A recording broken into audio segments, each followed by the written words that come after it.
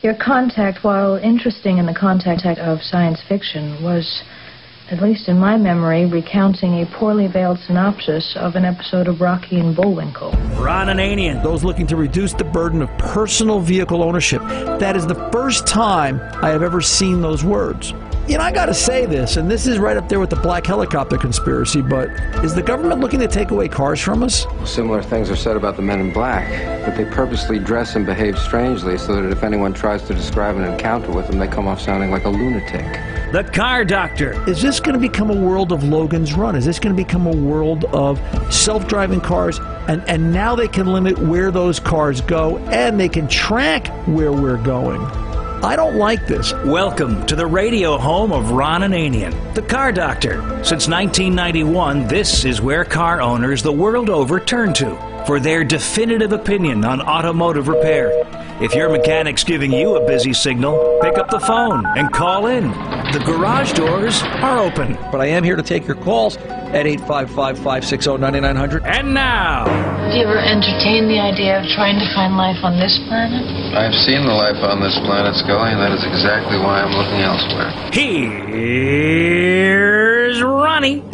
Beam me up, baby. Start your engines. Ron Ananian, the Car Doctor, here at 855-560-9900. Here to take your calls and answer your questions. More information at cardoctorshow.com. Sometimes I think that's why they are looking for intelligent life or life elsewhere, because it's not so intelligent down here. This radio show is about fixing your car, everything car-related, I really should say. We've been doing this a little while. 1991, fixing cars since 78. Getting older by the minute and more crotchety to go with it. But that's okay. We're here to fix your car and solve your problem. And just, you know, in general, have a chat. So if you're so inclined, give us a call, 855-560-9900. That number is 24/7. You can call anytime, day or night. We are live on the radio network beginning Saturday afternoons, 2 to 4 p.m. Eastern Time. We're Eastern boys. And you can call 855-560-9900. Call, leave a message. Chief Cook Bottle Washer and Floor Scrubber Supreme Thomas Ray III will call you back and get you in queue for the next live broadcast if we're not live at that particular moment. So if you're a podcaster, and we thank the podcasters, the numbers just keep climbing. You're either going to podcast us through our website and get over to Spreaker, or you're going to use a Double Pod app, for example, in your phone. Either subscribe or follow, depending upon what the button says. If you click follow at Spreaker, it drives the numbers and drives us and helps the clientele. They're happier with us, and we get to stick around for another week. I'm still waiting for somebody to tell me I'm fired, but that hasn't happened yet. I want to talk about self-driving cars. I got a couple of things. I got a little Post-it note in front of me. I'm getting more organized. I'm going to try and do this show better. You know, I have to. It's sort of a solemn obligation. I want to talk about self-driving cars, autonomous cars. I've got a couple of questions on my mind, and some of it were from listeners such as yourselves that, you know, we talked during the week, email and so forth. So let's say you're in a self-driving car and you're on your way to get your nails done, and you're on your way to the barber for a haircut. Okay? Your kid calls, mom, dad, whoever. Can you pick me up from school? I missed the bus. What happens? I'd like to see the answer to that. Will you, as the what would you be? You're not the driver. You're the passenger. Will you, as the passenger of the self-driving car, have the ability to go, hey, Alexa, take me to... Oh, I shouldn't have said Alexa. I got an Alexa here in the studio. Wait, she's going to talk. Will you have the ability to take me to, the kid's school and give out the address? What if you're in the self-driving car and you feel sick? Do you have the ability to say, take me to the hospital, take me home, I don't want to go where I want to go? Do you have the ability to turn the car around? What if, because it's think of it like this. You're in the self-driving car, you're on your way to work, or you're on your way to get the haircut, and your kid calls, come pick me up. And, now I've got the car from 3 to 3:30, but I got to get it back by 10 to 4 because then Tony needs it. All right, now what am I going to do? I'm going to screw up Tony's schedule, and then where does Tony, what happens to him? Are they going to have enough self-driving cars that it's not going to matter? And I can't figure that part out. The other thing I want to know is, and I'm just throwing this out there for conversation, we are trying to get a hold of Clark Howard and talk to him in the next couple of weeks, and we're looking forward to that. And we just want to have a casual chat. I want to understand self-driving cars, what they're trying to do better than I presently do. I'm just trying to learn. What's going to happen from a cost perspective. We had a customer recently, her car was tied up in the shop all week. We had to get parts, and it was a long, drawn-out affair. And she needed the car to go to work, so she Ubered. It was $15 each way to Uber, $30 a day, times 5 days, that's $150, times 52 weeks, 50 weeks. Do the math. And that's just going to and from work. That's not stopping for coffee, picking up the kids from school, going to the doctor's office, shopping, etc. Isn't it going to be a whole lot more expensive to have self-driving cars from the consumer's perspective? How are you going to afford that? I mean, I guess it's going to happen. I guess we have the choices and the options now to raise it to see how is it going to happen. Because technology is just taking off. But technology isn't perfect. Here, I'll tell you this story. I had a 2006 Toyota Tacoma in the shop this week. It came to us from another shop in town. They needed the powertrain computer, the powertrain control module, the PCM or the ECM, replaced. They got me a PCM. They brought the car over. I was going to flash it. No, Tony, not you and your raincoat Saturday night. Computer flashing is where we install software into the computer vis-a-vis various devices and connectors. So I set up and, I dialed into Toyota TIS and, did the whole subscription download thing. And I've done more than a few Toyotas and installed the software, and we're done. Hey, great. Okay, no problem. Car started, installed. Maybe I turned the key off by accident. That can't be right. Car started, installed. Car started, installed. There's a couple of things in life you don't do. You don't get involved in a war in Southeast Asia. You don't get involved doing computer flashing 3 o'clock on a Friday afternoon, and you just try to embrace technology for what it is, but not expect it to be correct each and every time. Turns out it was setting a B as in boy 2799 PCM fault. It wasn't communicating with the rest of the vehicle because it had new software. I had to do a PCM registration initialization. Whew, that's a mouthful. Now, I've done more than a few Toyotas, as I said. Haven't had to do this procedure before. And what they want you to do is they want you to ground pin 14 at the assembly line data link, the OBD2 port, as we call it sometimes, and ground it with the key on for 30 minutes so that the computers can all do a handshake and start to talk to each other on the network and say, yep, this is me, and this is me, and this is you, and you got to ask yourself, why? You're telling me in 2006 that was the best technology you can come up with? And from what I understand, it works all the way up through, it's Tacomas, it works all the way up through 2011, 2012. I couldn't find any research above and beyond that. And you look at that technology and you say, this truck wasn't going anywhere. It would start and stall until you did a PCM registration initialization. Whew, that's a mouthful. I've got to wonder about self-driving cars. I really do. I've got to look at this very carefully, and you've got to, it's going to be flawed. Something else I thought about. How will the car know it's broken? Other than it'll stop. But, you drive the car. Think about it. You drive your car. Who doesn't know when their car isn't right? What do? You get a sense of sound. Gee, the brakes are noisy. It's making a noise from the engine. Okay, there won't be an engine. Maybe. The car's pulling to the left. It seems like they're going to have to give that car the smarts of a person so that they can sit there and go, hey, the car pulls to the left, the car pulls to the right, it's got a bad wheel bearing, the brakes don't feel right. How are we going to do this? And yet they're going to shove it down our throats. I want to know, how's the car going to know it's broken? So I'm making a list. Do this. If you've got a question for Clark Howard, and he's a very smart guy, all right? He's a consumer affairs expert, right, Tom? And he's been on radio for many, many years, and we think of him as, if he's saying it, we got to believe it, but we want to get answers to some of our questions. If you got a question for me to ask Clark Howard, Ron at CarDoctorShow.com. Send me an email, Ron at CarDoctorShow.com. And when we do the interview, we're going to ask him. All right? We're trying to get a hold of him for the next couple of weeks. He's on vacation. Wait a minute. How come he got a vacation and I didn't? I want a vacation. Because he was nice to us and you aren't. You asked. You know, I really asked for it, didn't I, folks? I'm sorry.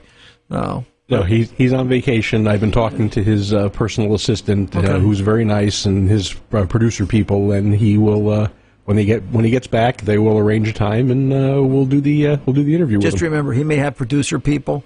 He doesn't have a Tony. That's right. I have a Tony. That's right. Some people. Everybody needs a Tony. Some people can say they've won an Oscar. I've got a Tony. You won the Tony. I like it. I've won the Tony. All right. So it's look at that smile. Attaboy. That's my Tony. So anyway, Ron Ananian, the Car Doctor, 855-560-9900. We're coming back to open the phone lines right after this. Don't go away. When the family car needs some fixing, there's only two things that really matter: getting the right part and getting some good advice. It's a pretty safe bet that with over 1 million parts in stock, Pep Boys has the right part right now. The Pep Boys pros are extensively trained to find the right part for just about any car or truck. Better yet, these pros can also handle the entire installation or service needed. It's always good to have options, and know the Pep Boys pros have it covered either way.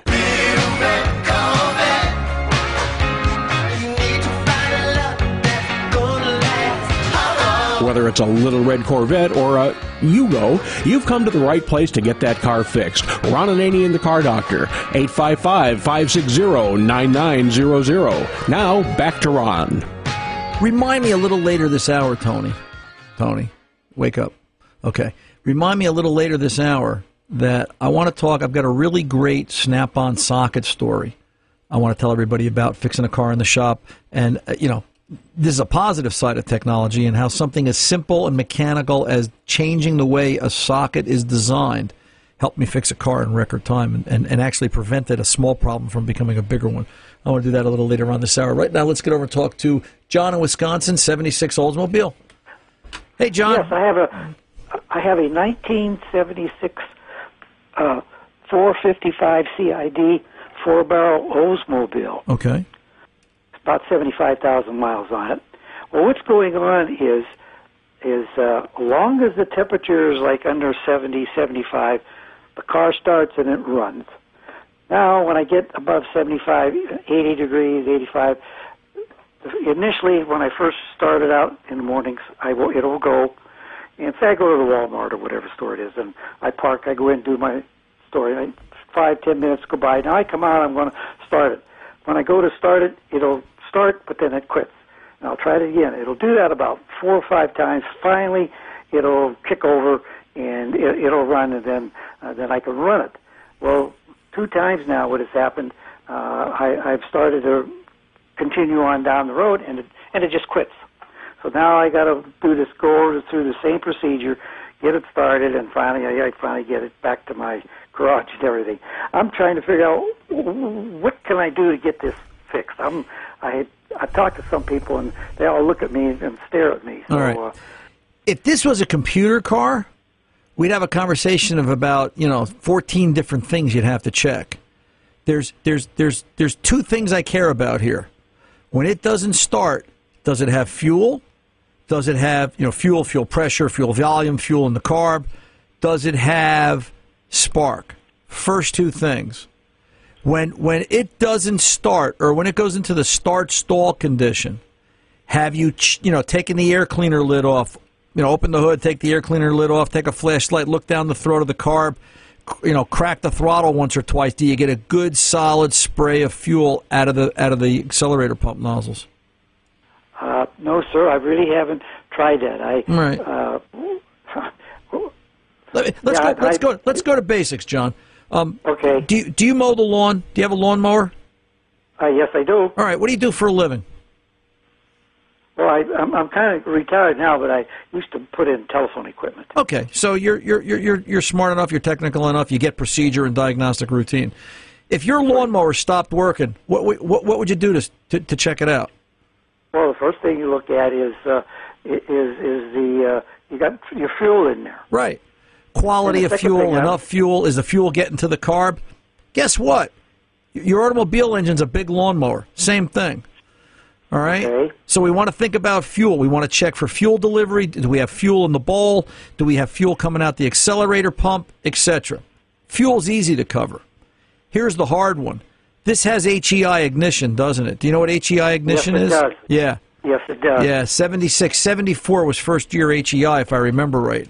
I graduated high school. My God, that was such a long time Got ago. a good memory. Yeah, because I remember being stuck on the side of the road a lot of times. I mean, dude, those were the days. So HEI ignition had 3 weak links, all right? There's a pink wire with a white connector that comes over into the cap. That's the hot from the ignition switch. You got a voltmeter? Yes, I do. Okay. That pink wire will be power key on engine off or key on engine running. That's the hot feed to the coil. That's the positive side of the coil.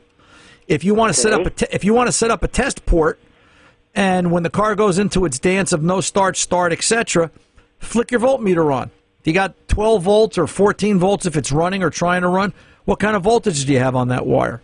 All right?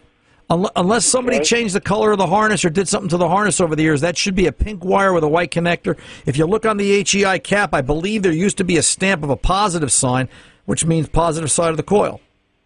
Okay. All right? If you've got hot to the coil, and if you have any doubts and you wanted to, you could run a hot lead right from the battery positive. Just tap into that feed. It'll feed hot wire. I shouldn't tell you this story. That's how you hot wire the car. Whoops. Oh. There's nobody listening. Don't worry. So, you want to have hot there. After that, go ahead. I don't think that this car has a coil. It does have a coil. The coil's in the distributor cap. Oh, okay. That's okay. It's not what I'm thinking. Right. When you say coil, I'm thinking of the old coil that I had. Yeah, no, this is the newer, better way until they came out with something else. So the coil's built into the distributor cap, all right? Pretty powerful coil, HEI coils, all right? And that's something else. You could take the distributor cap off if you never have. And look, okay, and how does the carbon brush look? Any signs of arcing? How does the inside of the cap look? All right, I don't think the problem's going to be there, not from your description for this kind of a problem. What I want you to focus on is there's 2 components here that I'm concerned with.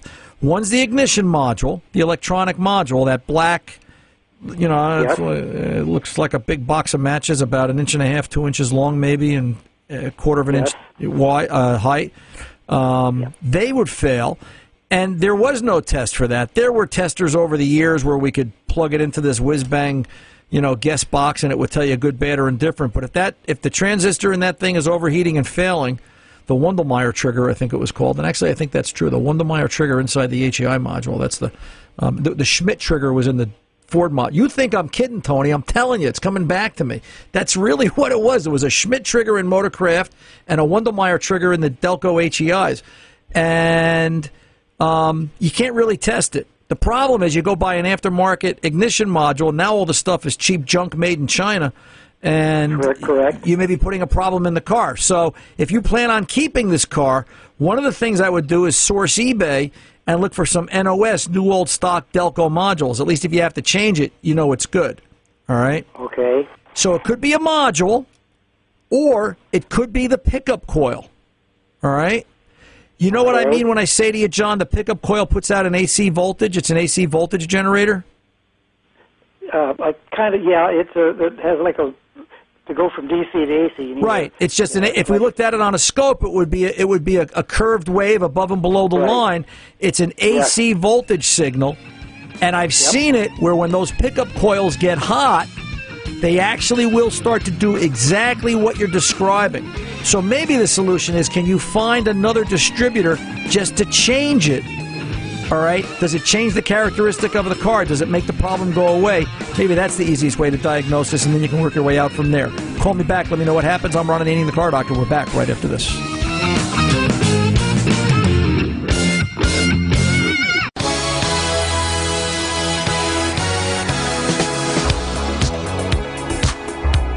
Ready to go, Ron Ananian, the Car Doctor. Yeah, I'm in here with Lucy, the Wonder Dog. What do you say, Lou?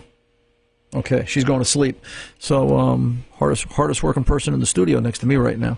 So, Tom and Tony, you're doing nothing over there. Let's go over to, where are we going?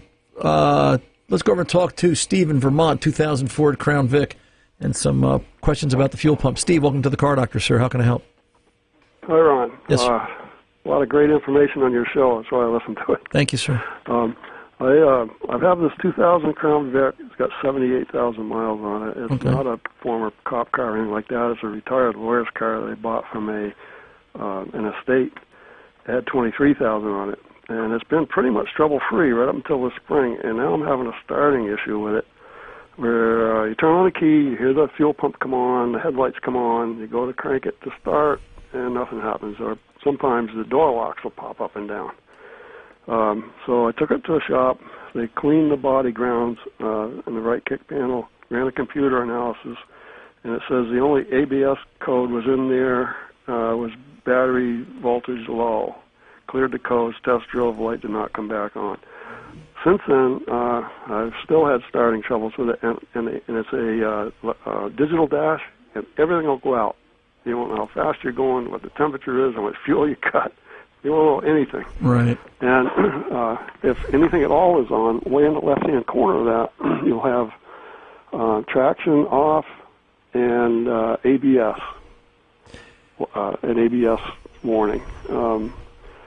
But it'll run. So far, it's continued to run. We just made a trip up to the Champlain Islands for a fishing trip. The fishing was great up there, by the way. On the way back, and it did this up there while we were up there. Wouldn't start, and this time I'm trying all kinds of stuff. This time I'm wiggling the key, and the lights on the dash came on, and it started up. And anyway, we got home with it. On the way home, again, the digital dash went out, but it continued to run. We pulled the boat all the way up and back with it. But this starting thing and the digital dash thing is really driving me crazy. When it doesn't start, Steve, let me explain it like this. You turn the key to the on position, not crank it. Just turn the key to the on position on a Ford product of this era. You'll hear, turn the key on. You'll hear bzzz. You'll get a 2 to 5 second buzz out of the fuel pump. All right, and then it shuts off because it doesn't see a crank or an RPM signal out of the engine to the PCM. So when it goes into this no start. And it doesn't happen every time. You've got to, if it didn't start, you'd have to crank it, turn the key off. I tell everybody, count to 10, 12, 15, as high as your education took you, see if you can get up that far. And, then turn the key back on. You should hear a buzz. Uh-huh. If you don't hear a buzz, well, okay, the fuel pump's not turning on. If the fuel pump's not turning on, is it not turning on because there's a problem with the pump? Is the relay not being triggered? Is the relay not being triggered because the PCM relay is not being triggered? All right, because the way it works on a Ford is you turn the key on, it sends a command out to the PCM relay. PCM relay then wakes up the PCM, says, hey, get out of bed, I got something for you to do. It in turn also triggers the fuel pump relay. That's why you hear the pump go bzzz, and then the pump goes, okay, let me see if the PCM keeps me going. Let's see if it gets a crank signal and gives me the command. That's sort of the chain of command of how this happens. All right? If you're telling me you wiggled the key and the dash lights flickered, did I hear that right? I'm getting pretty desperate with this thing, but did I'm trying everything. I tried wiggling the shift lever, turning the steering wheel, pushing the key in harder, to turn it. So none of that seemed to work. So now I'm at the point where I'm like trying to wiggle the key while I'm turning it. Do you have a sense that wiggling the key is helping it to start or turning the dash lights on? I think it did that time. Okay. Here's what I wasn't doing that right from the beginning. Here's what I want you to do. All right. What do you do for a living, Steve? I'm a retired truck driver. Okay. You ever have to fix the lights in the truck, in the back of the truck? You pulled over for a ticket somewhere and out of town, and you had to, work on lights or something, right? You get electrical. Is my point. Yeah. An ignition switch has power in, has power out. All right. And just to baseline this, all right, let's start at the ignition switch. Go to your repair shop. Tell the guy to pull out a wiring diagram. He's going to see voltage in, voltage out. I want you to tap into those two wires you can get out to an O'Reilly Auto Parts, any local auto parts house, and buy what we call side marker bulb sockets. They're just little bulb sockets that hold 194 bulbs. All right? And I want you to wire this into the ignition switch. Put one on the power side of the ignition switch, one on the output side of the ignition switch. All right? Okay. Put 2 different colored bulbs. I would put a clear and an amber. All right? Okay. The next time that car doesn't start, first question I would ask you is, if we were at the shop, hey, Steve, which bulb was lit? If you say the amber, and the amber was the input side to the ignition switch, then I'm done. I'm going to follow the circuit going that way. If you tell me the amber was lit but the white one wasn't, that tells me I've got a bad ignition switch. If you tell me they're both lit, then I know the problem is not the ignition switch. What you're doing is just a fluke, and it's somewhere else up the line. It's a starting point, and it's a simple one. Okay, I'll do that. All right? I'll check it out. Remember, you're in Vermont, all right? I love Vermont. Great state, all right? Home to Bob Newhart and the Stratford Inn. Yay. But, you know, when car manufacturers write those bulletins that start out with, if your vehicle was purchased in a Rust Belt state, it's usually a Rust Belt state and Vermont, like at the top of the list, like, you know. I know all about that. So grounds really become an issue there. And we want to make sure of body ground, chassis ground, ground cleanliness. You know, it's a 2000. It's almost 20 years old. Quality of the wiring harness. All right? Yeah. Make sure. The other thing, tell your mechanic is, as silly as it sounds, by the battery, coming off the negative battery cable, there should be a ground pigtail that leads to chassis ground, if I remember this correctly. That is the main... Boy, let me tell you, you talk about the fragility of potato chips on the Atlantic Ocean in a paper sack, but that ground strap is the heart of the EEC 5 ground signal to the PCM. If that goes bad, you know, voltage drop doesn't go right, it's got a little bit of resistance, that car is going to be possessed.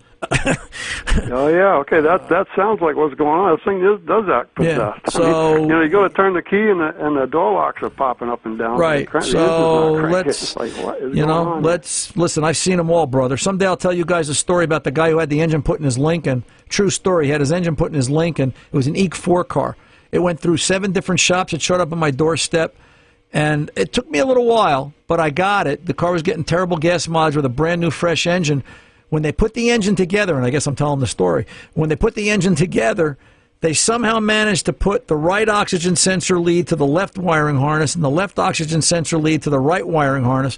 So the computer is reacting to O2 signal, and it's working against itself, trying to make it do the opposite of what it really needed to do because the wiring inputs to the PCM were backwards.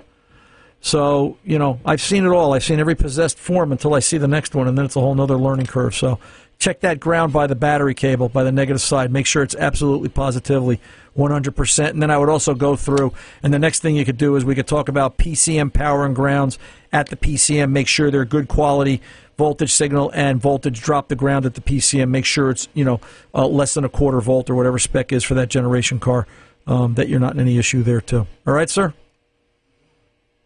Yes, sir. Okay, you take good care, Steve, and have a good time up there in Vermont. You let me know what happens. 855-560-9900. Ron Ananian, the Car Doctor. We're coming back right after this. When the family car needs some fixing, there's only 2 things that really matter: getting the right part and getting some good advice. It's a pretty safe bet that with over 1 million parts in stock, Pep Boys has the right part right now. The Pep Boys pros are extensively trained to find the right part for just about any car or truck. Better yet, these pros can also handle the entire installation or service needed. It's always good to have options, and know the Pep Boys pros have it covered either way. You'll have fun, fun, fun till your daddy takes a T-bird away. Fun, fun till your daddy takes a T-bird away. What's more fun than listening to Ron Ananian, the Car Doctor, and getting that car fixed right? 855-560-9900. Give Ron a call. Now, back to Ron. Welcome back. Here we go. Let's get over and talk to Joe in Maine, 06 Kia Sorento. Tranny issue. Joe, welcome to the Car Doctor, sir. What's going on? Hey, Ron. This is Joe. Well, I went to a concert over in New Hampshire last weekend. On the way back, it seemed I went to hit the fuel pedal, and the overdrive didn't kick in. Okay. And I stopped at a local place and got big fluid for the transmission, put a little fluid in, figuring the fluid was low. Hasn't come out of it. And seems to be when we go up hills, it's attacking around $2,000. It's attacking about 1. It's dropping down to about $500. And mechanics seem to be on vacation, and I pulled up the chip to transmission, and that was fine. And it seems to be, when it goes up a hill, it seems to shift like my 95 Ford Ranger, and this is an automatic. So, sorry, are you saying that it's... Let's start from the basics, Joe. Go to a stop sign traffic light and pull away slowly, gradual acceleration. Does it go through the gears? First, second, third, fourth. Does it, do you feel the car accelerate? Do you feel the shift points? Does the tach rise and fall as the RPM rises and falls as the gear shifts changes? Will it go through the gears? Really doesn't, when you take off slowly, the tach is not tach where it should be. It's weird. It's automatic, but it has a tach. And does the car feel like it's low on power? It seems to be shifting a lot lower than it. But is it low on power? If you went to accelerate, does it feel like it's a little sluggish? On a dead stop, no, it has plenty of power. Okay, but yet you don't see the RPM change when you think it's shifting gear. Right. I'm questioning. Also, you know how when you step on the accelerator and it accelerates fast? Right. This one won't. Well, that's what I'm asking. Yeah. If it's sluggish, like it has no power, like it has poor acceleration. Yeah. Does it feel like a 10-speed bike and you're stuck in the wrong gear trying to get uphill? Yeah. All right. Actually, it seems to shift if you control, but when you step on the fuel pedal hard, it just won't kick in. It won't accelerate the way it should be. Right. There's no kick down. It sounds like, and the clock's going to take me, Joe, so I got to be quick. It sounds like you're in limp-in, all right, that there's a fault in the trans, and the trans is now reverting back to a fixed program of operation so that you don't get stuck, all right? Any dashboard warning lights on? Nope. All right. Then, before you drive this much longer, a mechanic's got to look at it. Somebody's got to scan this and determine just what exactly is going on, because you could be making a smaller problem into a much bigger problem. All right. And that's mechanication is kind of hard. Yeah. If they're on vacation last week. This week. Oh, this week coming. Yeah. That's from last week. So I'm going to call Monday and trying to get in to see if he can get in and take a look at it. Right. So, but that's where I think you're going. It sounds to me like you are stuck in either second or third gear. It has limited range of operation and limited upshift, downshift, and I'm concerned that you're going to hurt something if you continue to drive it. So it has those weird stick shifts that you can shove it over and do it manually. Right. I have gone through that manually, and that seems to be shifting through the gears properly. Right. It accelerates better when you do that, right? Yeah. Yeah, because you're manually overriding the trans. Okay, so it's pretty much the computer. Well, it could be the way the computer is commanding it. It could be something mechanical in the trans is preventing the computer from commanding it correctly. It could be a failed solenoid in the trans. It could be a problem with the overdrive power relay. I mean, there's a half a dozen things to be looked at, versus the what ifs. So again, we're back to it's got to get, it's got to go to a mechanic, let them diagnose it. And, then consider your move carefully from there. I got to go, Joe. I'm up against the clock. Call me back next week with more information. 855-560-9900. Ron Ananian, the Car Doctor. We'll return right after this.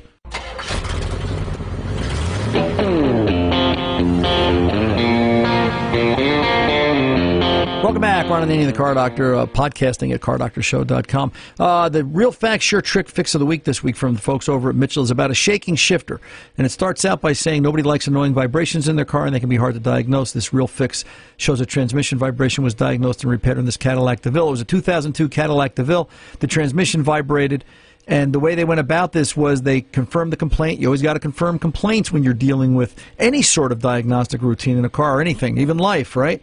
Performed the visual inspection of the trans fluid. It was clean and proper level. They used a scan tool. They looked at live data by accelerating the highway speeds and maintaining the vehicle speed. They disengaged the torque converter and observed the torque converter clutch parameter. Listen to the technicality here.